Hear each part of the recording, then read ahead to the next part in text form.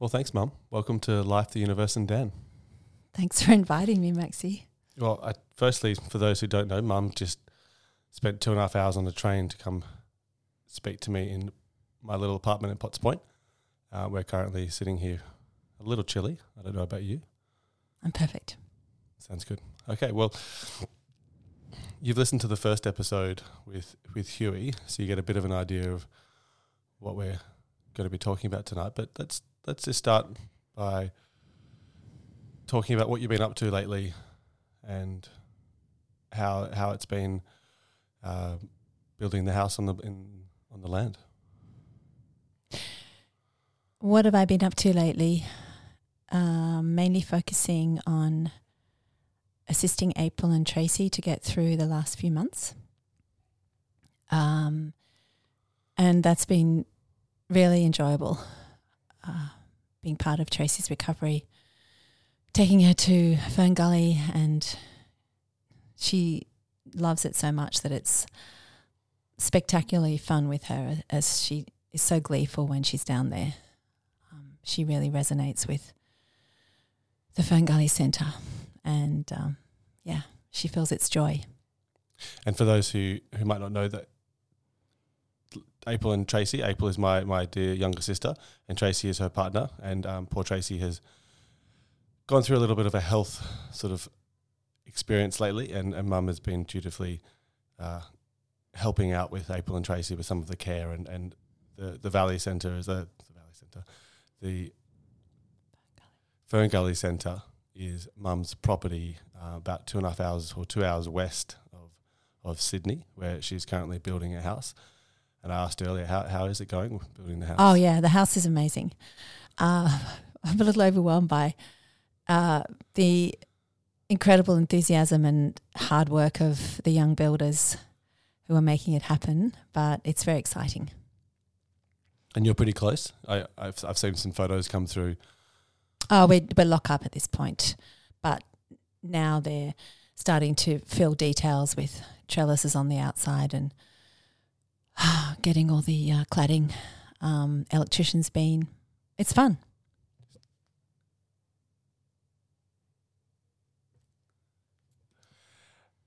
And I think for those who don't know, Mum, your background is in nursing and caring, but you've been more recently going through the process of getting your degree in psychotherapy and opening up your own therapy practice. Where are you with that? It's taking a little while. I've had a practice before in Parramatta with some interesting characters who came through. So this is slightly different, and there's just a few organisational glitches that I'm getting through, but it's coming together. Some bureaucracy with the process. Yes, absolutely. And I'm also just waiting for my marriage celebrancy to come through as well, just to add another little, what's the word, a jewel in my basket. So you mentioned earlier that the idea would be the Fern Gully Centre. So is that looking at the ceremonies, the psychotherapy, and is there anything else? Maybe some retreats, depending on how it all pans out. It's just some ideas. A lot of people have commented on the beauty of Fern Gully and how they'd like to spend some time there, and I thought it might be useful to have a sort of mini structure if people decided to come to stay, with meditation and some interesting talks and some little processes as well. That's a work in progress too. Mm-hmm. Always. Mm. And with the meditation, you have your own practice. Well, I'm really, really privileged to have a Buddhist centre just in Katoomba, which I've been attending for the last 7 years or so, on and off. I absolutely adore it. And it's a gorgeous place. The monks practice meditation twice a day, and anyone's welcome to come along and join them. And it's been a fantastic scaffold for me for the last 5.5 years. Mm. And you've had a bit of experience, or a bit of, I guess, what's the word? You've been working with a sort of more Buddhist philosophy, Buddhist meditation for a while. I remember as a young kid in Woodford, you and Dad meditating in one of the rooms. I sort of have a vivid memory of the two of you sitting quiet, and I was utterly bewildered as to what was going on. But in reflection now, that was obviously the two of you meditating. Where did your sort of meditation come from? Where did you start? Oh, where did my interest start from? Your interest, yeah. Well, it started when I was about 20. I'm not really sure why, but I was drawn to self-transformations, and an integral part of their work was a 20-minute meditation twice a day. And yeah, it's been quite a powerful practice to have indulged in over the last 40 years or so. And the meditation that Dad and I were doing, or Colin and I were doing, was insight meditation, Vipassana. However, Dad had attended an ashram in India, and I mean, we were dabbling in all sorts of different spiritual ideas. And I mean, Buddhism is fabulous. I'm not a Buddhist per se, but I do love a couple of the teachers, Pema and Sharon Salzberg and Tenzin Palmo. There's some great minds out there that are able to capture the essence of the teachings and regurgitate them for us Westerners to ponder and to use in our daily experience. Mm. You recently, well, I think we've both shared the same experience at different times, but in the last few years, you've also attended a sort of a centre, a Buddhist centre in India, up in Dharamsala. That was a Mahayana Buddhist tradition. A Mahayana. Yeah, Tibetan Buddhist tradition teaching. That was, funnily enough, literally set next to a Vipassana centre as well. But this was mainly teaching with some small amounts of meditation interspersed throughout the day, whereas Vipassana is very strictly meditate, which is an incredible experience. But it was also good to get some of the teachings from the nuns that were there in residence. And that was a silent retreat. Well, mine was yours the same? The silent? Yeah, it was a silent retreat. We had 7 minutes a day where we were able to speak. That's always challenging. I love it because it just gives you time to stay where you are and just try and read yourself a bit more closely. Yeah, that Vipassana insight is being able to come back to the object each time and then sort of observe your own behaviour in those moments when things are a little swirly in the mind. Totally. And I can imagine over the years that things have been a little swirly. I said I probably should have in the beginning made it a little clearer. So Julie is my mum. I'm the eldest of 4. There is April, Katie, and there's also Dan. Sadly, Dad passed away about 13 years ago. And I guess if you've listened to the first episode, you know that my dear brother also passed away, as Mum has mentioned before, about 5.5 years ago now, which, well, for us as a family has been pretty intense. And you know, I've had my own experience with going through the process of grief and pain. But I guess, Mum, before we go into Dan, you know, you've gone through a lot over the years, and we spent a big chunk of time with Dad being sick through our teenage years. But as a wife, what's it like to care for someone over that sort of decade-long period?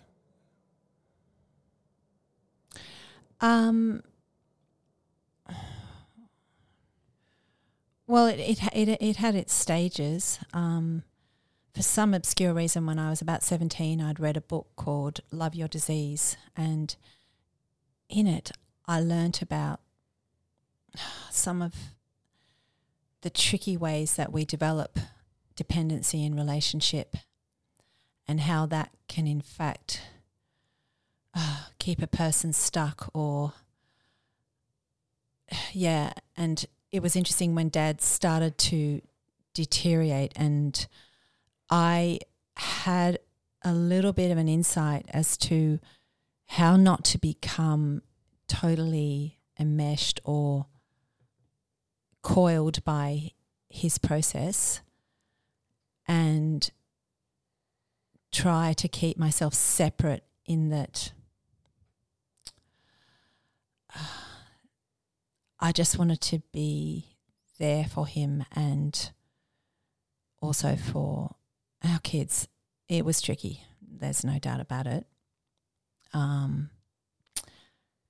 As he became more dependent, that whole premise became even more important, and I was lucky enough to be able to continue my painting and running each day so that I could maintain a lightness around his needs and Maxie, April and Danny and Katie's needs. I was also lucky in that my very loving siblings helped us with some cleaning every week and You mean they helped us with Wendy? She came in. Sorry, they paid for some cleaning every week. So I felt supported and loved by a lot of people. Our friends were incredible on holidays and came to our assistance. Dad was an interesting character. He managed the role. Well, he didn't become the role. That was the interesting thing. He kept working, and he never once apologised for what we had to do around him, which was, it actually meant that we didn't have to feel sorry for him so much as we were working as a family, as a team, to keep him going. And rightly or wrongly, you were all involved. And, you know, there's a lot in hindsight, but when you're in the middle of the mesh, you tend to just keep going as you can. He was a very, very interesting man, and so his mind kept us all alert and inspired. However, there were too many things that you guys had to see, and too many things that you lost with him being so unwell. Yeah, it's always a challenge when there's someone unwell in a family dynamic, especially a family of origin. And when you've got a family like ours, when there was 6 people, especially when it's the father who gets unwell, and at that point, while I know you worked incredibly hard, both for the family and as a nurse, and then also at the school. You were one of the nurses at All Saints for a time. The school we all went to in Bathurst. Dad, how did Dad keep working? What was that? Oh, well, I mean, he had stages of deterioration, and Dad always had a brilliant mind, and we were sort of his body, and he never lost that incredible acuity, and even up until a week before he actually died, he was still working. It was just something about his brain that was inspired by the focus that he gave to his interesting job that he had, and that's just how he was. And I remember saying to my brother once that I'm happy to work with this man to keep him alive because the world needs his brain. Yeah. When was Dad officially diagnosed? Because I sort of don't, in my mind, I get a bit confused. But it's funny you should ask that, because just the other day I was trying to work out, I could look it up on the internet, but I didn't. The year of 9/11, was when he had the biopsy of his muscle that they absolutely ascertained that he had inclusion body myositis. Prior to that, he had weakness, quite debilitating weakness. However, the symptoms weren't that great. So whatever that year was. Yeah, about when I thought it would be. So early 2000s. Yeah. Well, I was still at All Saints. We were still living in William Street at the time because I remember that very sad, tragic moment at 9/11. It was on the TV. Kimmy was actually my grandmother, mum's mum was up visiting us in our place in Bathurst. But I got to go back for a second, talking about Dad and talking about the family, because we've lived in a few houses. We're not the Crawford-Smiths were never one to stay in a place for very long. I sort of stopped counting after I think 5 or 6 houses. But we I have fond memories of growing up in the Blue Mountains, so the lower Blue Mountains, just out of Sydney, in a place called Woodford. We lived on about a quarter of an acre. Is that right? Yeah. Oh no, an acre and a quarter. An acre and a quarter. Oh yeah, I was missing a big chunk, which I have fond memories of. But at some point around, I guess it must have been 8. So 1995, 1996, you and Dad decided to move us out to the country. And you're grimacing a bit there, so which is good because I'm leading into the question. What was that about? Why the move to the country? I loved it, but it's. I'm interested to hear from you what motivated you and Dad to take us to the middle of nowhere on a funny farm, we called it, Daisy Bank. Look, there are a number of reasons. At the time, we were doing a course with quite a well-known woman called Gita Ballin, and she was living on the property herself, and we went out to have a look at it, and Dad and I both fell in love with it. And we wanted to have, I guess we wanted to join the community, and we also just saw a great opportunity for our children to be on land and sense a connection for their souls with the earth and nature. It's a little impractical. It's too far maybe from Lithgow and Bathurst. We did a lot of driving. Lithgow and Bathurst are the closest sort of major towns. Bathurst was about a population of 40,000. I think Lithgow is about 15,000. And they're sort of 2 and 3 hours west of Sydney. Just for context, the farm was affectionately called Daisy Bank. It was on about 500 acres, and it was a conglomerate of about 12 to 13 properties that were part of a community that had a sort of a central trust that owned the property, and then each of the individual blocks were owned by families or individuals. They were an acre, and there was sort of a community as a whole. There were some interesting characters, as you mentioned before.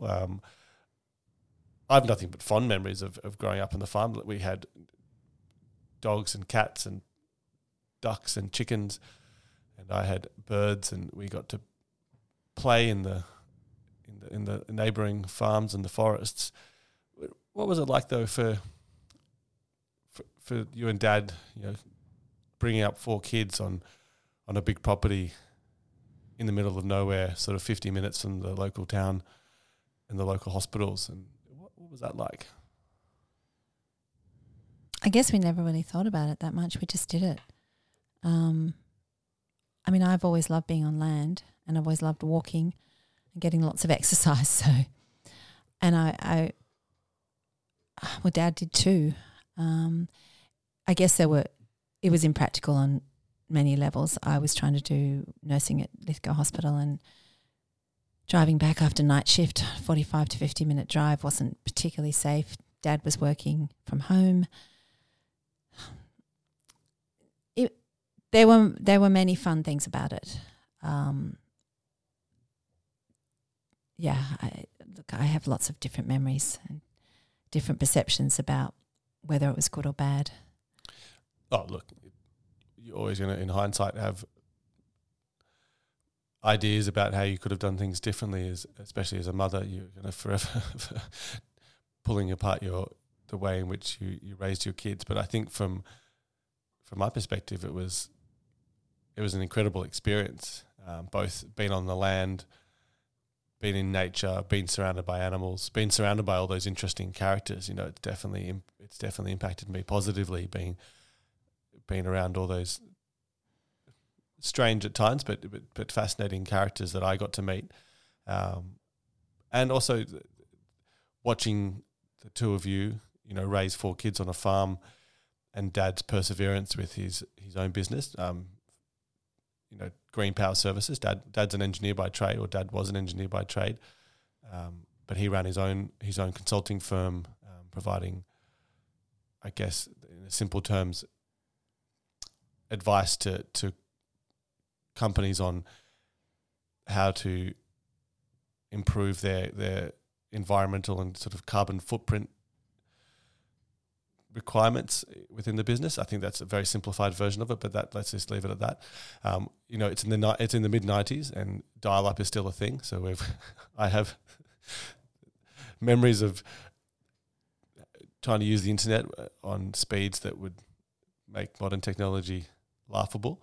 But you know, working in Lithgow and Dad running a business and having kids, you guys must have had a pretty deep sense of adventure. Is that something that drew you together in the beginning? Oh, that's an interesting question. Well, we'd actually met through the Wilderness Society, you know, saving the Franklin. I was nursing at the time, and the Franklin River, and in Tasmania, which was a bit of a landmark. You were also arrested, I believe. I was indeed for protesting. Yes. I like to tell the story that you were arrested and then put in prison and wrote letters to all your loved ones on toilet paper because you thought you were done for. I never thought I was done for, but it added a little bit of drama, the fact that we had to write on toilet paper to communicate with. Look, it was very much a token, and it was a great experience. And I did meet Colin and all my very dear friends that I still hold now. And interestingly enough, one of my best friends, Alison's fiance, he'd drowned on the Franklin, and that's why we all got involved. And so, our lives... Drowned in a kayaking accident. Yeah, on the Franklin River. And our lives just evolved from, I guess, that process. I would never have met Dad, Colin, if Mark hadn't died. Possibly, maybe I wouldn't have got so involved in the campaign. And then we, as a group of people, set up a community prior to Daisy Bank on the Colo. Well, we attempted to anyway. We bought land together, and we had all sorts of aspirations at the time. At least we're still friends now, which is pretty wonderful. Yes, trying to start a community with friends on a property sounds idealistic, but I imagine there's a lot of pitfalls. They were just normal examples of many human conflicts, I guess. And so the Wilderness Society, that still exists today. Was it the love of the environment, or was it about activism? What drew you towards the Wilderness Society specifically? Because I know Dad did some work for Greenpeace as well for a time. I think it was just being part of something that had a richer and deeper meaning. And I'd always loved being on the land with my grandparents had properties around New South Wales, and we spent many holidays with them, and I guess I always felt very connected to being outside and working with my grandparents on the properties. In fact, there were many idyllic holidays that we spent with them, and I guess that nurtured something inside. I was privileged to have had that childhood. And you referring to the property out at, is it Gulaganbone? Yeah, yeah. I don't actually know exactly where is it's near Dubbo, just out that way anyway. So for anyone listening, Dubbo is about 6, maybe 7 hours west of Sydney, over the Blue Mountains, and then into the flat country of central west New South Wales. Mum's nodding, so we'll take that as we're somewhere in the vicinity of the area. So that's the activism. That's where you and Dad met. So from there, well, actually, I want to go back to the Franklin River because I think that's a really amazing part. So what was it like to be a part of that movement? Because it's one of Patagonia, the clothing brand, has it all over their shop in Melbourne. It's quite a significant event in our history, in our family history, but also in Australia's history. It was stopped the damming of one of what is now world. I think it's even a UNESCO site, so it's a World Heritage site, and one of the 8. It's quite an incredible area. What was it like being a part of such a huge movement? I guess I guess we didn't really think about it that much. I mean, we were young and enthusiastic, and there was a lot of energy behind the campaign. Bob Brown was very inspiring. I guess it just felt right to do it. It's funny, I really didn't give it a lot of thought. Yeah. Yeah, no, that's... And it was exciting. Of course it was exciting. And that's, as I said, the people that I met through the campaign, we then decided that we were going to try and create a community that would look at just the way the world worked and see if we could do something slightly different. I love that idea. How old were you when this all happened? So the Franklin River, how old? I turned 21 when I met my team, if you like. And then I went to India to work. After the Franklin, I went to India to work and then came back and sort of was part of their community. Yeah. And in India, from memory, you spent 6 months in India? Yeah. And what were you doing over there? Well, when I was 14, a beautiful nun came and gave us a talk at our school about an organisation that she'd set up in a village outside of Calcutta. And I had one of those sort of holy moments, if you like, being at a Catholic school where I think God said, you need to become a nurse so you can work in her institute. And I did that. I think it was such a moment of excitement and inspiration. I can still remember where I was sitting at the school when that happened. And so when I finished my nursing after the Franklin and that story, I contacted them and I went to Calcutta with one of my friends. She decided to come along too, and then we were sent out to a village to work in the Child in Need Institute. And look, that was ridiculously eye-opening and extraordinary for 2 middle-class privileged white women to experience. And I still right now can't really connect or understand how this whole world works, but the poverty and the life was just so unbelievably different to anything I'd experienced, as you can imagine. But we did look after little babies who had kwashiorkor and other nutritional deficiencies, and it was amazing. And all sorts of other issues came up as a result of it. It was well before organised volunteering was a thing, so I had sort of taken off by myself to do that with my friend Ali, and so we really didn't have a lot of supervision or guidance.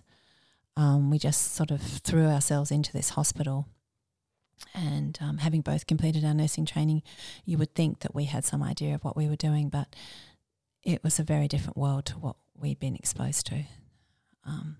Well, if you look at the contrast,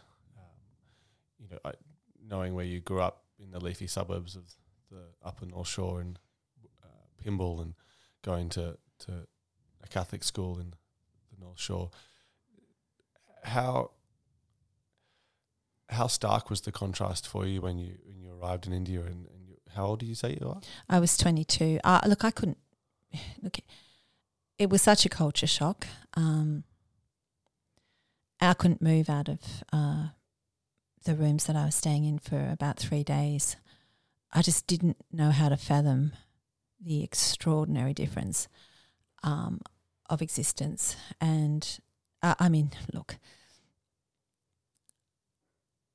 as I said, still to this day, it's hard to sort of reconcile the ridiculous contrast of my experience and theirs.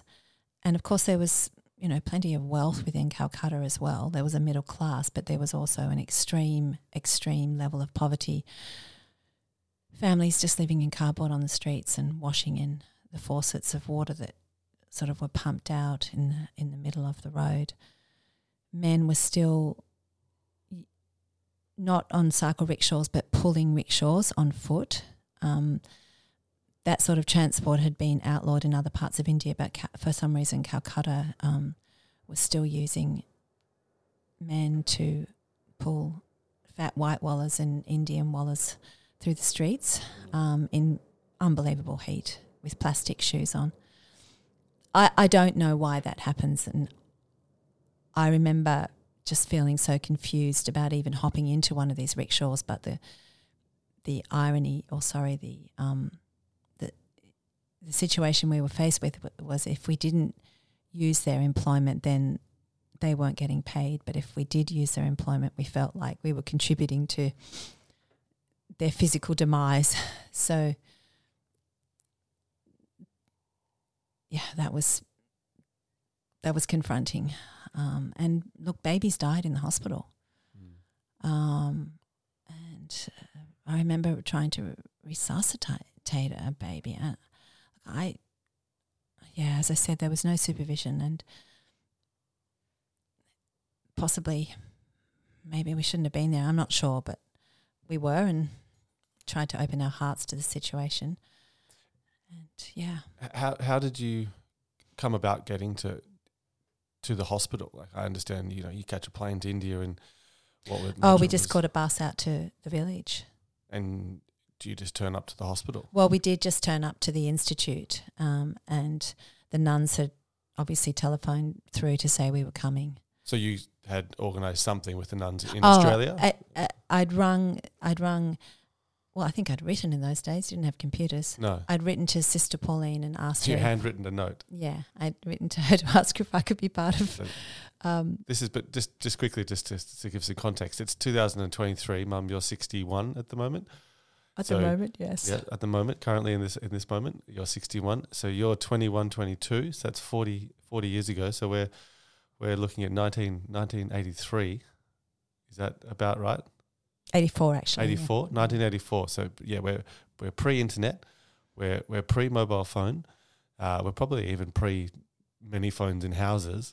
Definitely in India. Well, funnily enough, just on that point, my sister Annie was turning 21, and I had to catch the bus into Calcutta. I had to stand for 3 hours waiting to make a phone call, and then the road was flooded, so I had to stay in some strange accommodation that night because I couldn't get back to the village.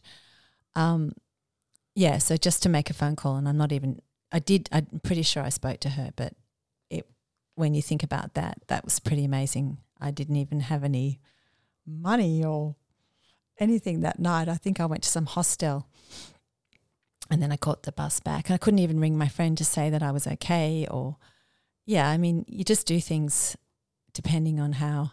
Oh, I don't think you just do things. I think that we travel very differently these days. I'm reflecting on my own travel, and I've been fortunate enough to do a lot. But you're 22 in India, and as a woman, I don't know what it's like to travel. I've been to India myself, but not until 2020. So I imagine it's changed a lot since then. And I'm also 6 foot and 90 kilos, so I'm not intimidated by sort of the vastness and the intensity of India. But what was it like being a single 22-year-old white woman in India, coming from Sydney and a Catholic school by yourself? Well, I think the most important thing that I'd sort of worked out before I left was to wear very modest clothing. So, long top and long pants so that you were completely covered. I never felt fear. I don't know why. I think I have been blessed with love. I don't know. And that night that I had nowhere to go, I just somehow managed to wend my way to a hostel in Calcutta. Otherwise, I had no way of ringing anyone to let them know or to find a place to stay, and I didn't even question it. I just remember thinking I had to do something. I had to survive this. So I can remember a young woman that I stayed in her room, but I can't remember much else, and I'm not even sure how I paid for it. I think she might have lent me the money, and look, it was such a minimal amount of money in terms of Australian dollars. It was fine, but very bizarre. How did you get money back in the 80s in India? We had traveller's checks, and you went into Calcutta, a bank in Calcutta, and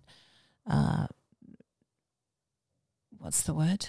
Gave them the traveller's checks, and they handed you the cash. And then you had to have, I imagine, not a small amount of money to carry around on your person. Lots of rupees. Lots of rupees. Look, I loved India. I loved its insanity in the end. It's incredible. What struck me so strongly in those days, in 1984, was the capacity for people to continue living under the most extraordinary conditions and still have a zeal and a passion for their day.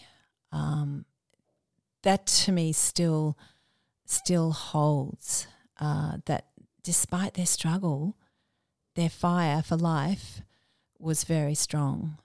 I mean, clearly there would have been people that found it too hard, but generally the energy was very high, and people did anything to eke out a living. You'd be on a bus and it would break down in the middle of nowhere. Well, within minutes, somebody was off the bus with their little funny aluminium pot, some tea and some sugar, making a little oven out of mud, lighting it with some cow dung and making us chai, chini chai,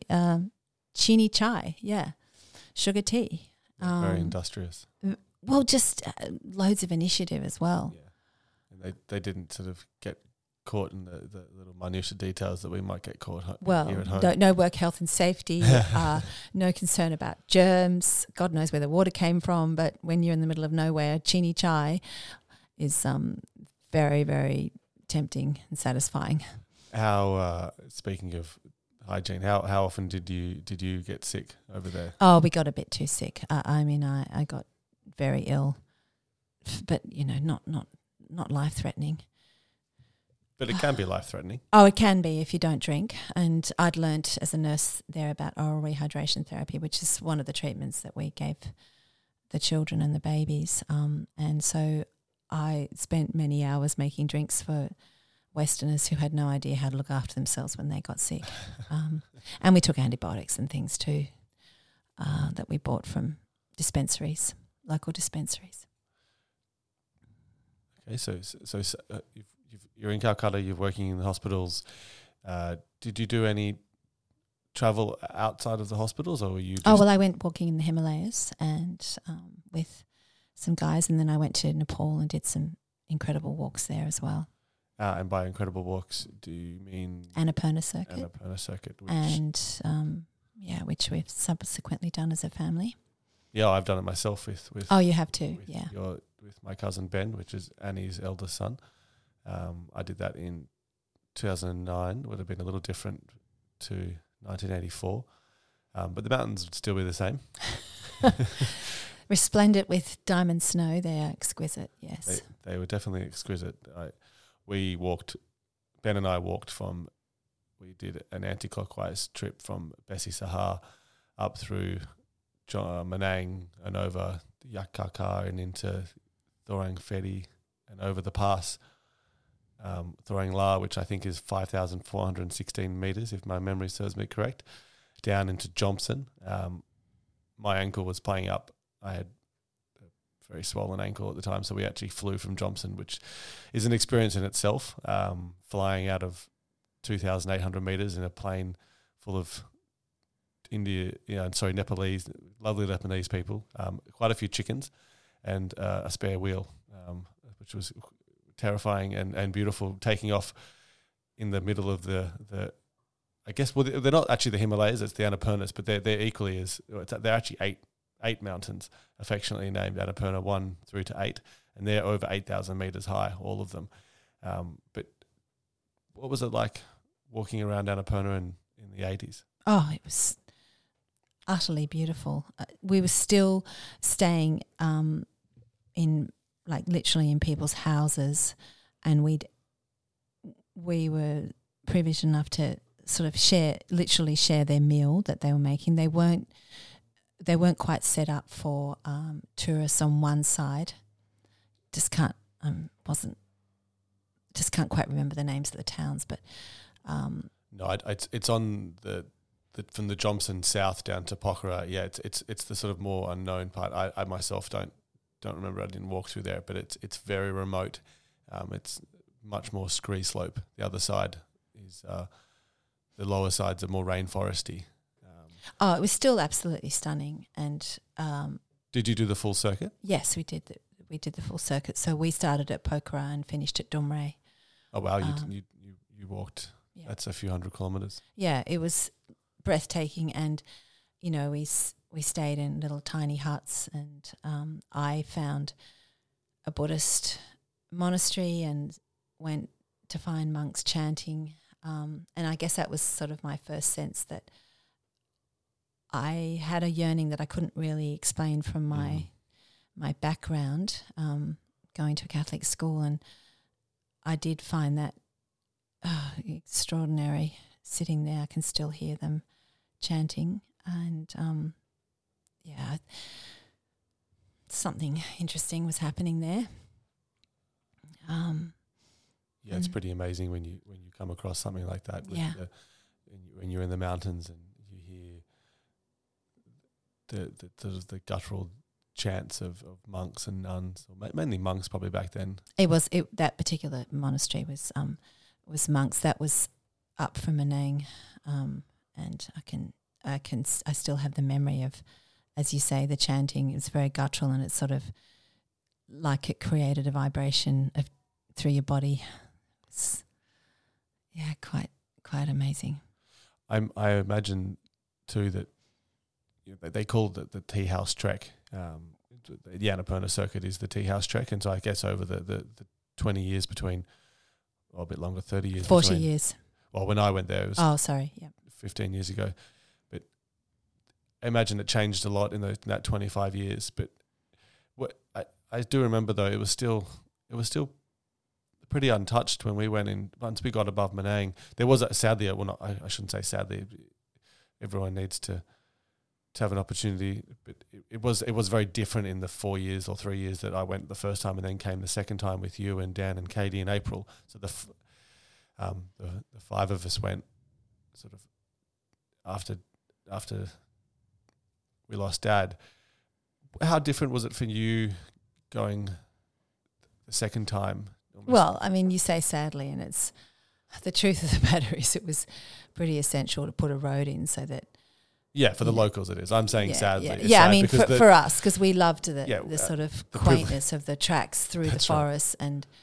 The privileged Westerners coming to walk, but the bloody Nepalese are trying to make a living, and we just want to walk. So it's a privileged statement to say, sadly, but also, I mean, in terms of medical emergencies, and I guess you can imagine being in childbirth way up in the mountains, and there is an emergency. Well, then I can't imagine. Yeah, you'd have to rely on. I mean, there could be highly skilled practitioners there, but if there wasn't, it leaves people very vulnerable. Yeah, so it would have changed a lot for you then. For sure, yeah, it did. I'm just sort of trying to remember the trek that we did, and then the trek that I did. Yeah, I sort of looked wistfully across it where you could see evidence of the old track at times. Yeah. But the backdrop of the Annapurnas is still magnificent, and that was a wonderful trip that we did as a family. Well, just before we sort of move on to, I have a few other questions about your life, but while we're here, Annapurna, 2012, it's a year after dear old Dad's departed this wonderful planet. What was the driving force behind taking us on a holiday? Well, we weren't taking us; we were older by that point. But we all went to Nepal as a bit of our first family holiday. As just the five of us. What do you remember? Why Nepal was the destination? Were we all sort of nostalgically trying to sort of get back to Dad's roots and your roots? I think I just wanted you to have a really full-on adventure as a family. I mean, you guys had all sought your own adventures, but I felt like it would be, good question, an amazing trek for us to do, create new memories. And I remember one place where we were stopping to drink lots of sugary tea, looking up at the mountains and just having a moment where I sort of imagined that Cole was just in a cave or in a tent on a long retreat, and that's what he'd chosen to do. And I remember thinking, oh, well, that's where he is and we're here. And so his energy and presence was still around us. I mean, I had an interesting moment, which it's maybe okay to share, but I wasn't sure about whether I should take you all or whether we should go as a family. And so I shouted at him one morning, I'd been on night shift, and said, you've got 4 hours to answer whether I should take Maxie and Danny and Katie and April across to Nepal. And lo and behold, the picture that he'd taken of Machu Picchu, which is one of the big mountains in Nepal, fell off the wall onto the floor. And so I took that as being a bit of a message that Colin thought it would be a good idea for us all to go there. So you interpreted the painting falling off, because you could have taken it the other way, and the wind and the photo being smashed as an indication that you shouldn't be going. But I admire your fortitude and sense of adventure to take that as a sign that we should go. So proof's in the pudding, Mag. We're all home. We're all back. We're all back. No, it was. I loved it. It been there the second time. I think the only thing that I laugh at is that we went in the dead of winter. I think we went just after New Year's Eve or Christmas Day. Left. Oh, we did leave Christmas Day. So we had New Year's Eve over there. For anyone who doesn't know what Nepal's like, up at 3,500 meters in a little rock hut when it's minus 20 outside, it's and there's no heating to speak of whatsoever.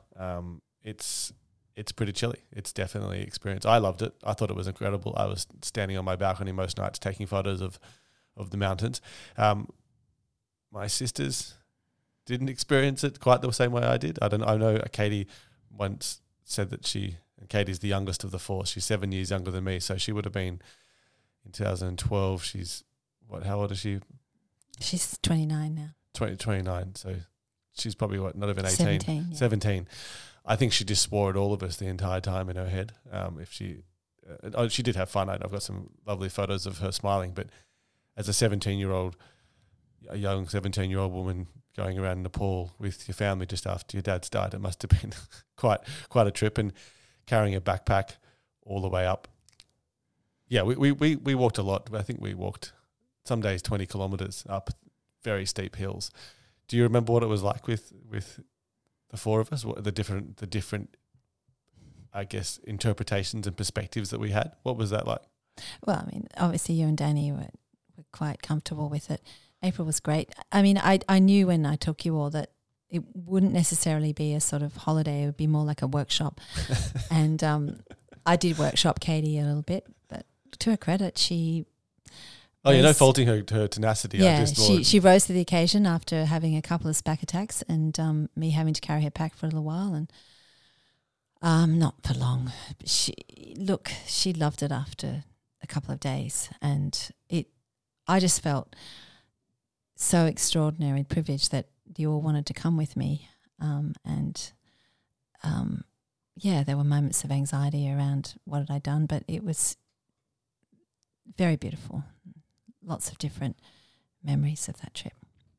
Yeah, look, you've instilled in all of us, and especially me, a deep love of adventure, and mountains are some of my favorite things. I was chatting recently to a friend who's in Europe at the moment, and they were describing in detail their experience of mountains, and it's funny to listen to the differences. Like they sort of were hating the sweat and the cold and the trudging up these steep steps, and for me that's a happy place. I would agree with that. Being surrounded by mountains, there's a majesty in being at that altitude. Sort of that altitude, and it's sort of hard to describe. Yeah, I loved that whole trip. It was great to be back after 3 years. You don't often get a chance to go to Nepal, and to go twice is pretty cool. Well, I do have this distinct memory of watching a Tibetan woman sort of climbing out of her house one day, and she was just collecting some sticks from the roof, and I just marvelled at the fact that she wandered up to the roof, she collected the sticks, and she took a moment and just breathed in the absolute splendour of her environment, which I guess if you're looking at the altitude, it's so high and so light, yes, cold and difficult, but still from a spiritual perspective, it would be such an incredible experience to be encased in that beauty every day.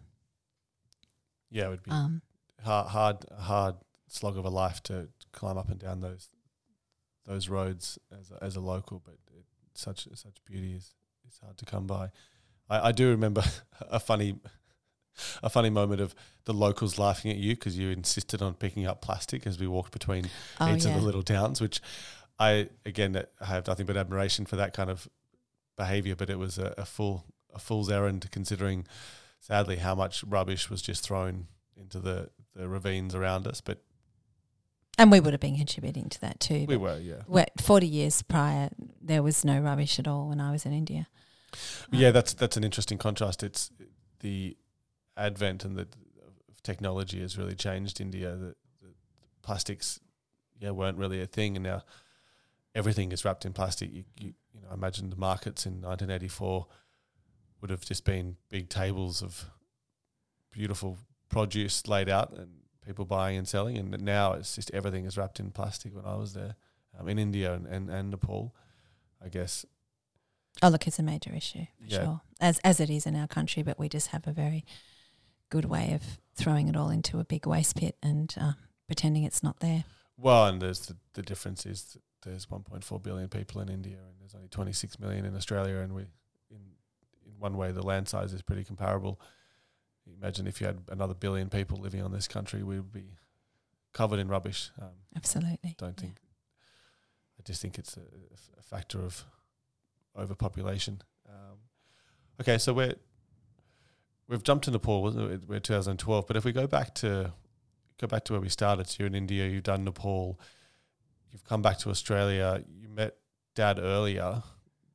You have me when you're 25, so there's a few years in between coming back from India and sort of you and Dad having me and getting. I think I'm at your wedding, so you get married a year after. I got married in 1987, about 6 weeks after you were born. 6 weeks after I was born. Yeah. Okay, that makes more sense. I mean, your birth was a miraculous experience. So exciting. I've had the good fortune of, I don't know why I use that term, I've experienced something that most people would never experience, which is seeing the photographs of my own birth. While we're here, for whatever reason, that memory's popped up. What possessed you, taking photos is kind of a beautiful thing, but why are they in an album that looks like a baby photo album, and yet they are your birthing photos? I guess I was just transfixed by the miracle of being able to birth such a beautiful boy. And it was relatively new. My father actually took them into his chambers at the time and showed all his barrister friends. They would have been rather fascinated by the gory details. Well, you also showed the album to my girlfriend at the time when I was about 18. I believe you brought it out at dinner one night and said, "Look at this." And I don't know if it. Well, we'll leave it that one. Look,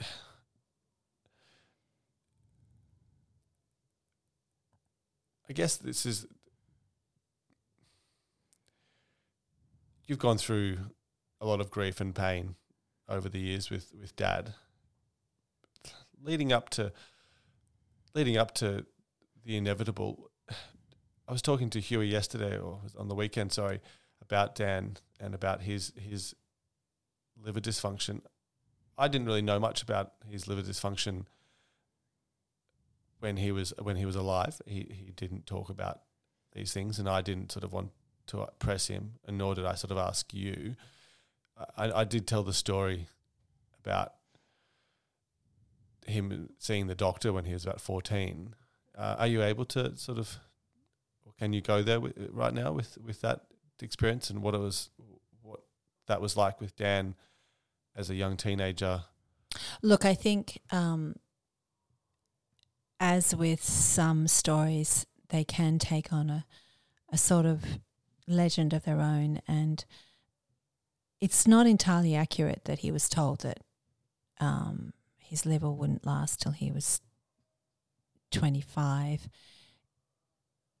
I'm not quite sure how that came about, but I remember the liver specialist at the time wasn't particularly encouraging to him. That could have just been our desperate interpretation, in that Dad was ill and it was a lot for us to be dealing with. Because these two things are coinciding now.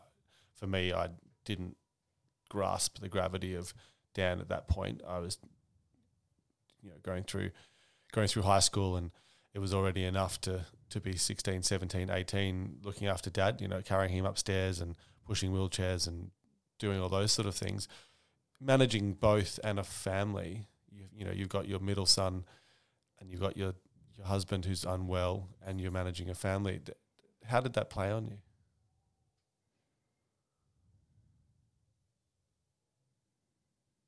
It was constant.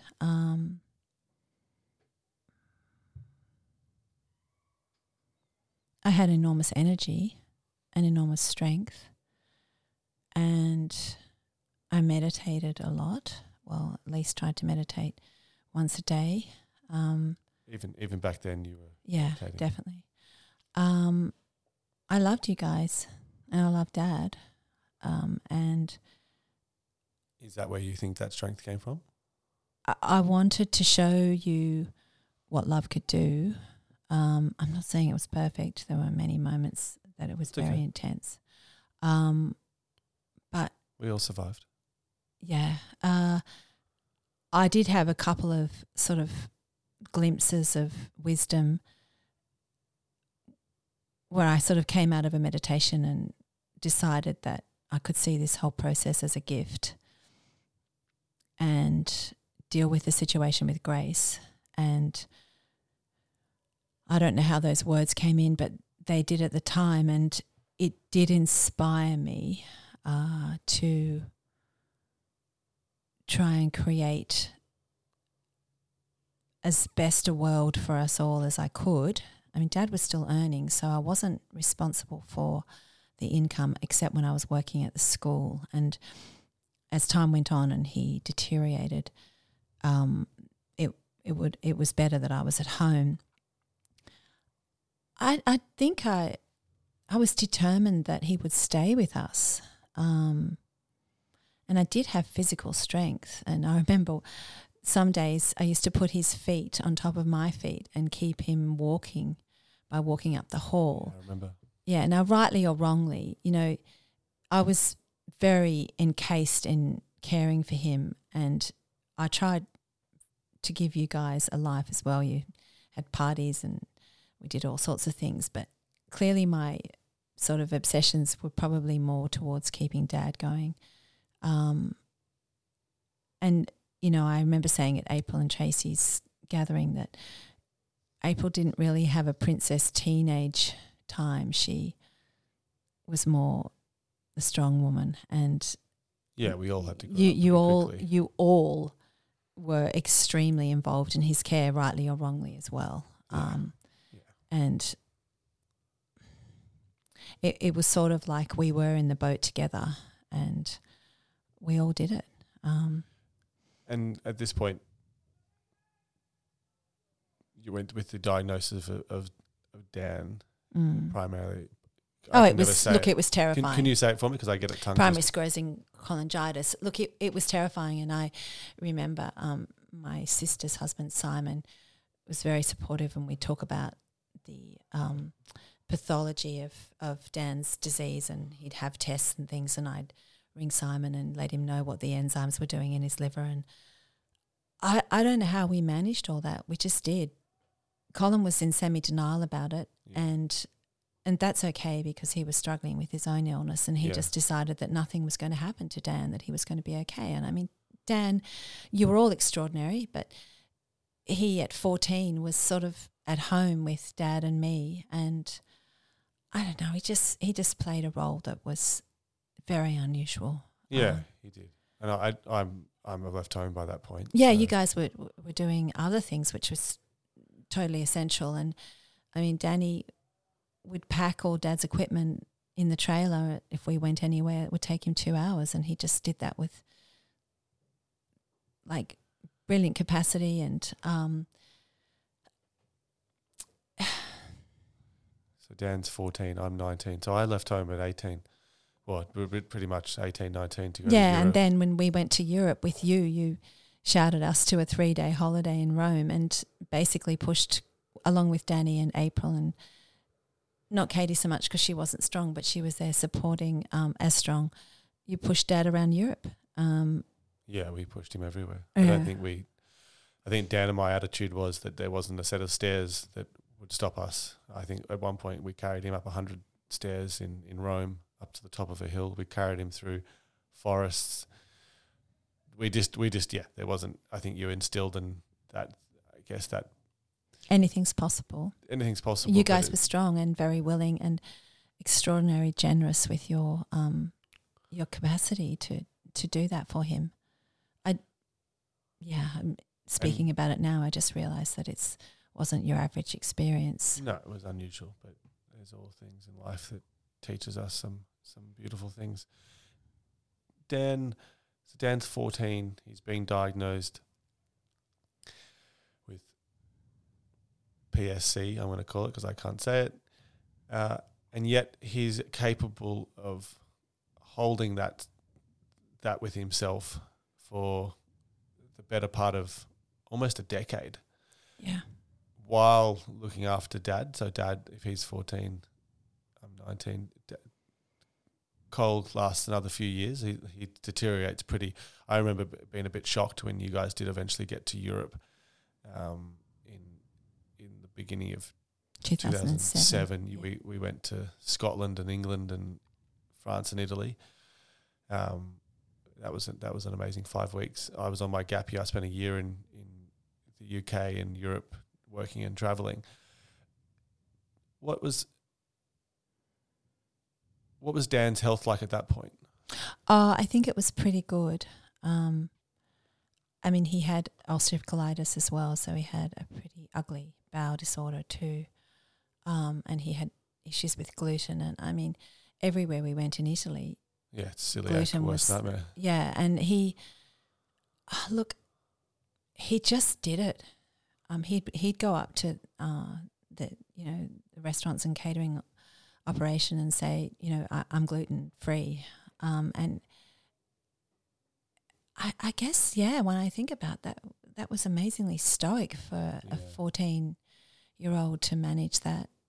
And in Italy, of all places, I don't think they're very accommodating to being. Oh, they would be now, but maybe it was just. It's it's a multi-billion-dollar industry yeah. these days. So, but back then it's 2007. No one's really.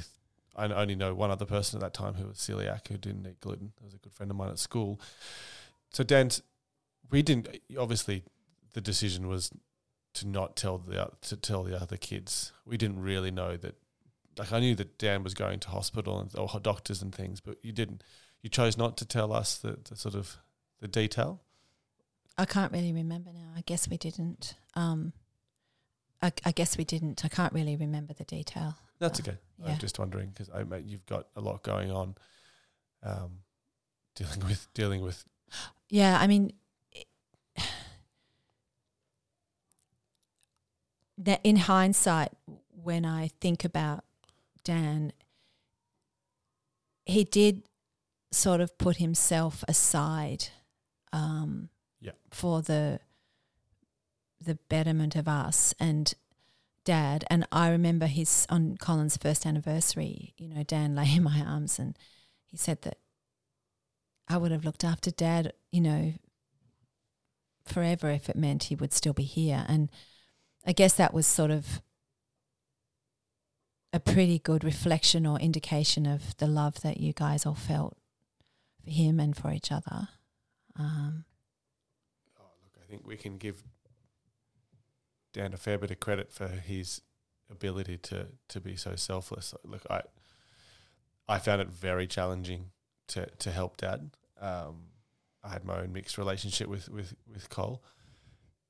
I was able to carry him upstairs and push the wheelchair and do the physical side of things, but the selflessness that Dan showed in being able to care for him in such a tender way, I think speaks volumes to who he was as a person and to the energy that he channeled. And it hearing it near, it's bringing up a lot of emotion. I don't know what it's quite bringing up. I think it's admiration in one aspect, but hearing you say it like that, he held so much, and that's pretty amazing for a young man to be able to hold. Sitting here now, just if we come back into the moment for a second, how are you feeling about where this conversation's going? Can we keep pressing on with the story about Dan? Oh, for sure. I mean, it's more that I'm trying to make sense of, I guess, who and how Danny was. And well, I think the making the sense is that he is the culmination of the values and the gifts that were given from you and Dad, and then his own sense of what that meant to be a part of a family and to be a warrior. We were talking about it with the boys, and I always talk about it, but he had that warrior spirit, and that's sort of where I came up with the idea of the gentle warrior. Many people at the time were talking after he did pass back in 2018 about him being a warrior, but it was the gentleness and the judgment-free way in which he would hold you. Those hugs, God, anyone who knew Dan knew those hugs. He would consume you with his whole being. Yeah, he did. In fact, yeah, that's one of my big memories of him in the Let Street kitchen. I guess he the way he managed Cole in the last couple of years was extraordinary. And you're right, there was a gentle softness that he helped me with, and it was always with grace. And I guess I just took that for granted. I guess because I was doing it, and he followed that. I felt that was just how it had to be.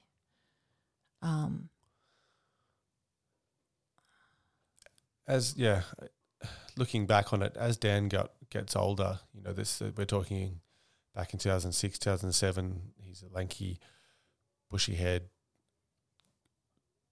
sort of quirky kid. We were always the best of friends, but it wasn't really until Dan hit his 20s and he moved to Sydney, or early 20s, moved to Sydney with the boys in Bellevue Hill, that he really became into his own, and he became a man. What was it like with that transition from young boy, teenager, mother role, and then to him transitioning into a young adult and a man, and having to navigate the complexities of the fact that he's unwell, but he's also trying to live his life, and he probably doesn't want his mum around as much with talking about his health. What was that like, that transition? Oh, it's an interesting question. He was complicated, and I'm not sure that I always picked up on how complicated it was for him. In reading some of his diaries after he died, he had a dream, and I can remember it clearly, that he was climbing a staircase, and in the dream I was chasing him, and he said, "I think that's because Mum wants me to know that there's some things that I need to do for my health, and I don't really want to look at them." And I guess I had a mixed reaction from that too, and felt like it wasn't really from an anxiety that I wanted him to look at them, but that's how he sort of saw me, as chasing him up the staircase to the top of this huge steeple.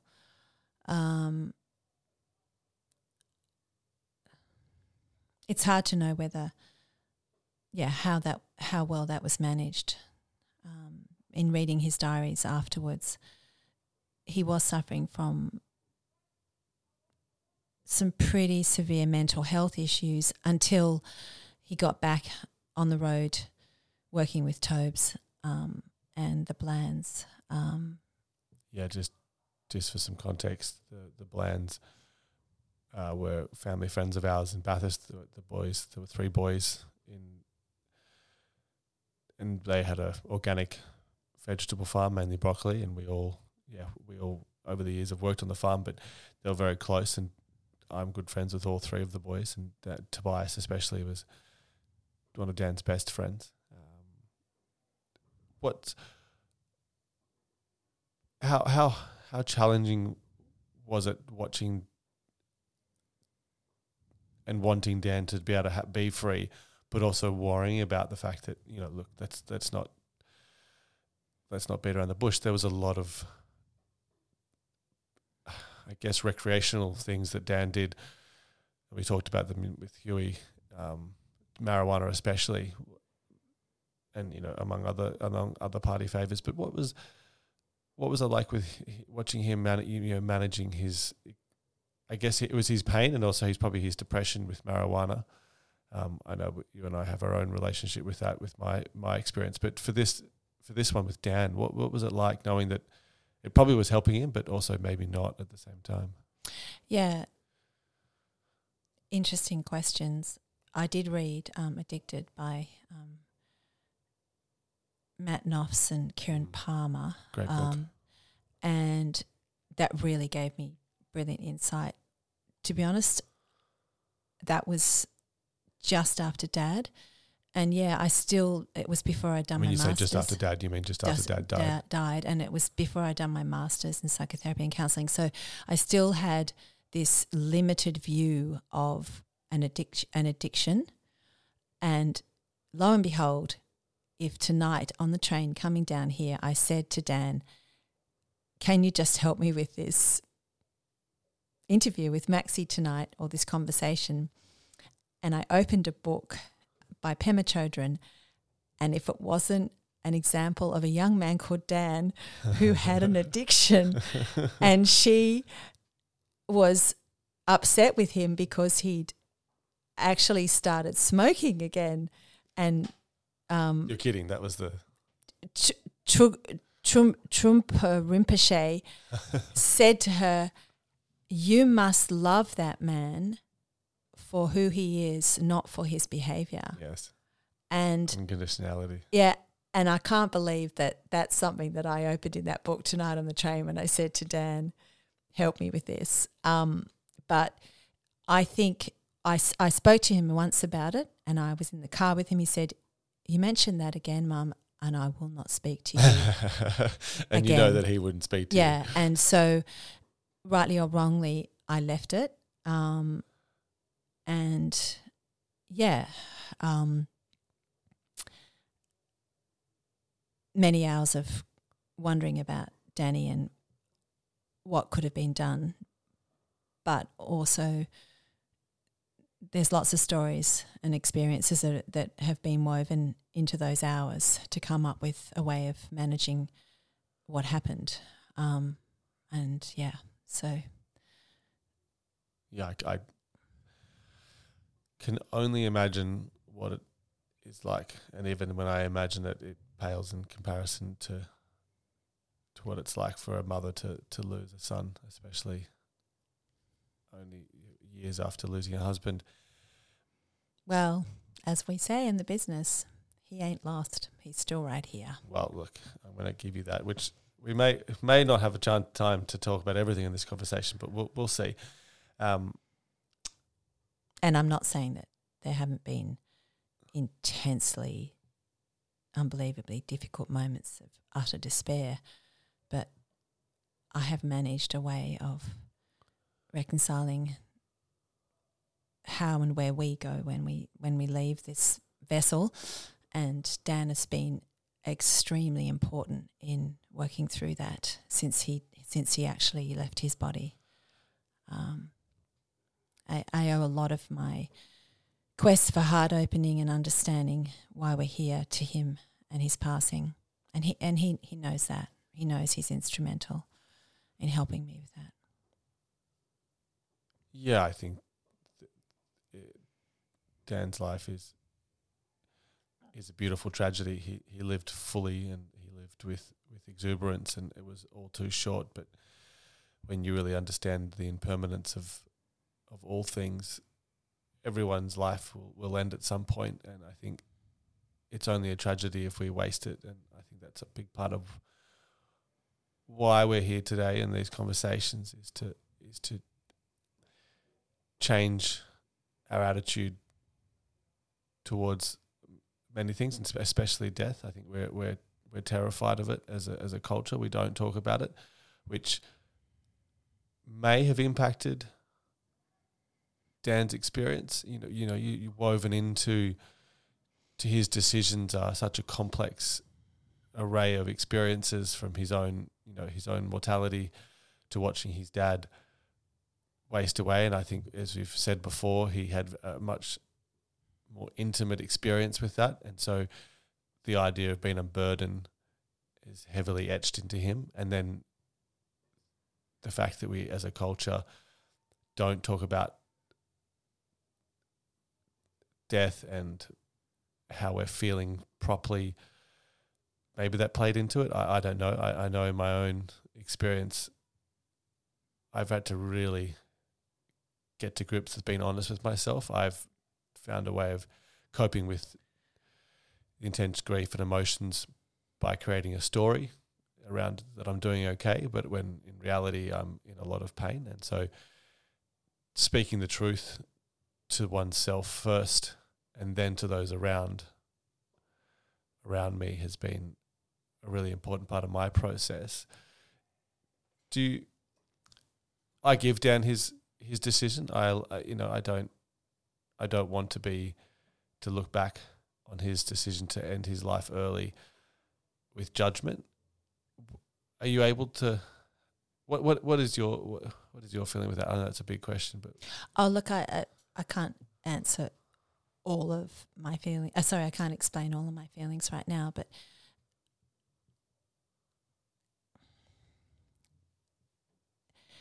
when I was doing the run that I did in honour of Danny, because he loved it, the Glowworm Tunnel run, I got a very strong message from where he said, "Mum, I really want you to say I made my own way." And he said, when you're explaining to people what happened. He'd just say, I made my own way. I've had a number of very interesting comments from him over the years, and I mean, I can talk about some profound happenings just prior to finding out when he died, and also straight after we found out, and I'm not sure if it's appropriate to share them on this, but there were at different times I felt very close to the fact that he was still able to communicate to me about what was happening. It's not really necessary at this point to sort of try and make any sense of that, but it gave me extraordinary compass, if you like, to manage and navigate my way through the utter agony of what happened, and to hold a sense of joy and a sense of despair at the same time. And so not really sure where you want me to go from here, but I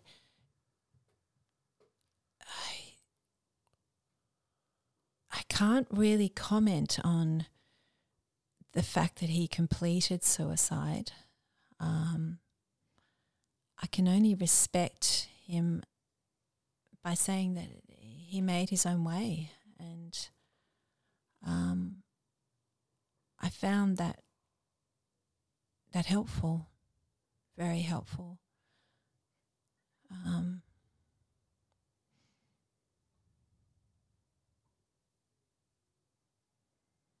Yeah, I think that's a really beautiful way of explaining Dan's decision that he made his own way, and we have to allow each of us in our lives our own way. Loving someone unconditionally is a really challenging thing when you want nothing but the best for them. Yeah. But yet you have to allow them their own journey. And as a mother, I imagine that is a really hard thing to reconcile with, to lose a son, to lose a child. Yeah, of course. It's indescribable. But I've sought a lot of assistance from different people across the world and have done many things to assuage that pain. Yeah, let's rather than going back to the actual experience of what it was like when we all found out what had happened, I think we've relived that enough. Yeah. What were some of the things that you did over the last 5 years to come to a peace with what had happened, to come to a peace with Dan? Let's talk about some of the. We know I've got my own techniques and tools, and I've talked about those before. But what are some of the things you've done, Jules, to as you said before, assuage the pain? I've made it my business to feel love and to see Danny as a goldenness in my life, and I've made it my business to talk to him from a space of believing that he is here, and that I can talk to him, and that he is guiding me.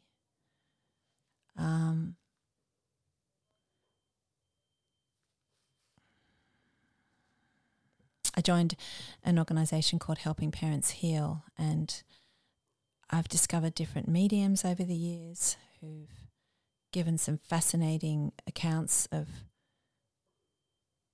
evidence that we know it's Dan who's making some sort of communication to us. Can you just explain what you mean by medium? Somebody who is able to make a connection with a person who's passed, who's died. And you found that really helpful? I found that incredibly comforting. And I've also had many interesting communications where it's him talking to me. I think the most important thing is that I've held love in my heart for him, and I've made plenty of messes over the last 5.5 years, but I've sort of tried to just keep my heart open to the possibility of feeling more deeply for him and not letting him down by becoming bitter about what happened. I mean, the last thing that he would have wanted was for us to become twisted and distorted in our perception of how we see the world. And I just use his goldenness to keep me moving. And that isn't always reflected in my behaviour, I have to say. But well, you're only human. That's right. And I can't really go 2 hours without telling him I love him, or I take his picture and my beautiful sister's picture. It's okay, take your time. I'll just jump in for a second. So we, sadly, as a family, lost Mum's younger sister, Georgie, earlier this year to a very challenging and heartfelt battle with cancer. And yeah, I set up their pictures wherever I go and have my pink crystal with them. And it's like I take so much comfort from how they are now and how much love they can share for us. And I don't really expect anyone else to sort of understand that. And, you know, this is 5.5 years on. There were many, many times in the early days, in the first 3 weeks or so, where it was just so difficult. But I also wanted to make sure that I was completely present to Maxie and April and Katie and Ash at the time, and cousins and sisters and brothers. yeah, I think that's a really beautiful acknowledgement to make, that I guess part of why I'm having these conversations is, to use your term before, rightly or wrongly, I wasn't as able to be there for a lot of the others. I did my best, but the point I was in my own life and what I was going through personally, that the fracture that was Dan's death meant that I became very self-focused, self-absorbed in my own grief, my own pain. How were you able to hold space for yourself, but also be there for we have such a mum's one of 7, so I'm the eldest of some countless grandchildren now. I can't remember what how did you hold so much space for people and hold your own grief?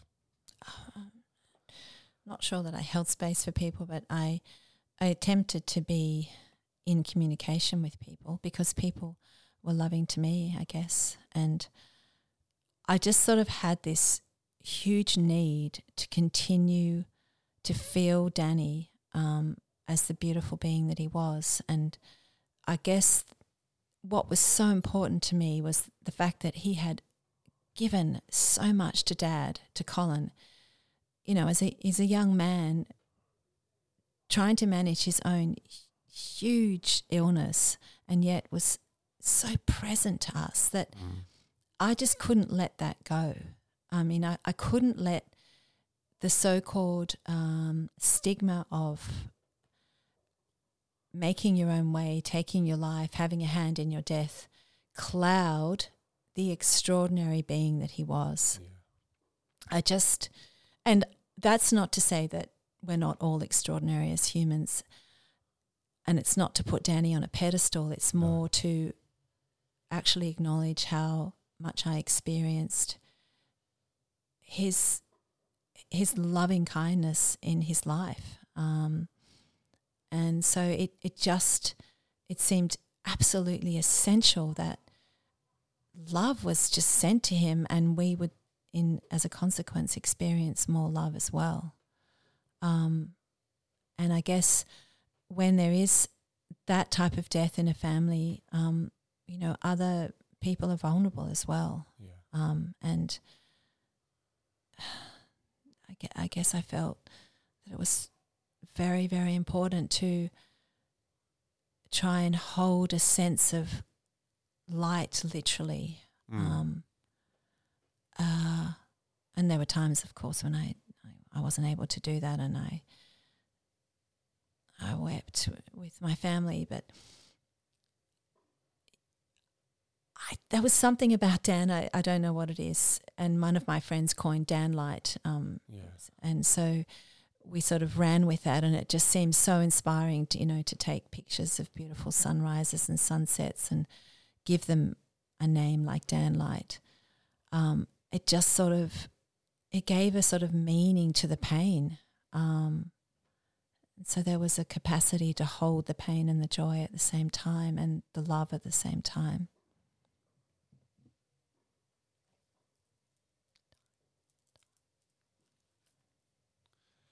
Yeah, I think that's a really beautiful way of framing the whole experience, the pain and the joy and the love in one.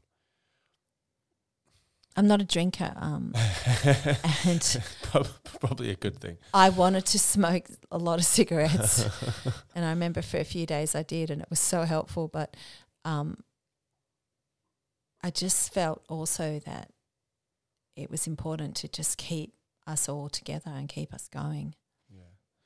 And what does it look like now for you? It's 5 years on. The memory for me is still, as I was saying to Huey in the previous episode, I still find it shocking at times. I've come to my own peace with it. But what is it like? You mentioned before it's every couple of hours you have to say you love him. So I imagine it's still very much present in your day to day. Oh, it absolutely is. And I guess I'm a little concerned about how Katie and April are.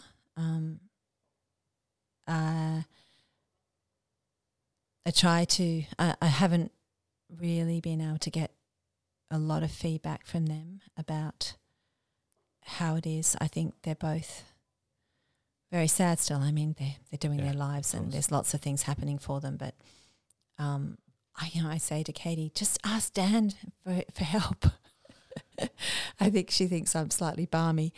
She does try, but probably at times I think she hurts still. Yeah.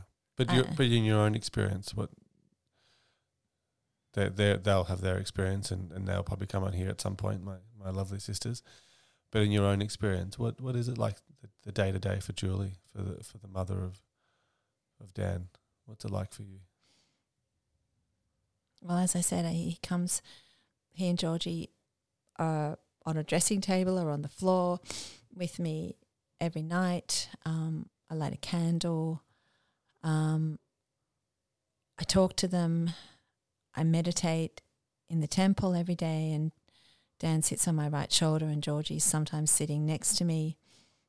I can't really go many hours without making some sort of communication to him. Yeah. But do you very much bring it into the front and center of your day? You don't try to push it away. No, definitely not. It's not. You're not afraid of I ask him for help all the time. Yeah. But you don't hide away from the gravity of it all. Well,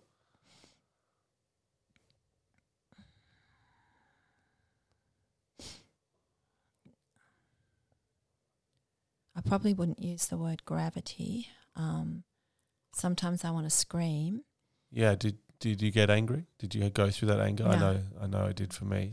No, I've actually, I call him a bumhead sometimes, but we can say dickhead here. Yeah, but I have never needed to get angry with him, ever. I thoroughly respected his process. Yeah, I think that's important.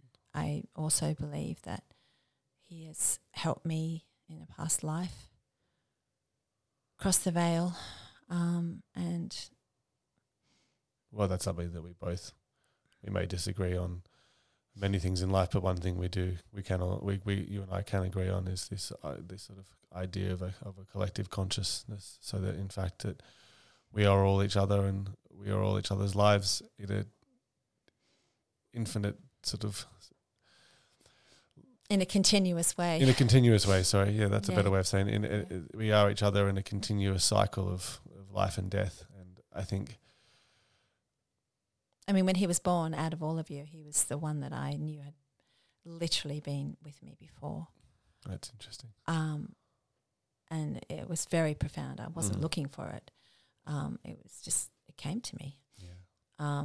And, you know, when we did find out, it was obviously inexorable agony. I can't really describe. And my husband, Lane, at the time was very loving. But I remember him saying to me, sort of at the back of me, he was saying, "Mum, you've got to help me. I helped you." And we said, "It's okay, Dan.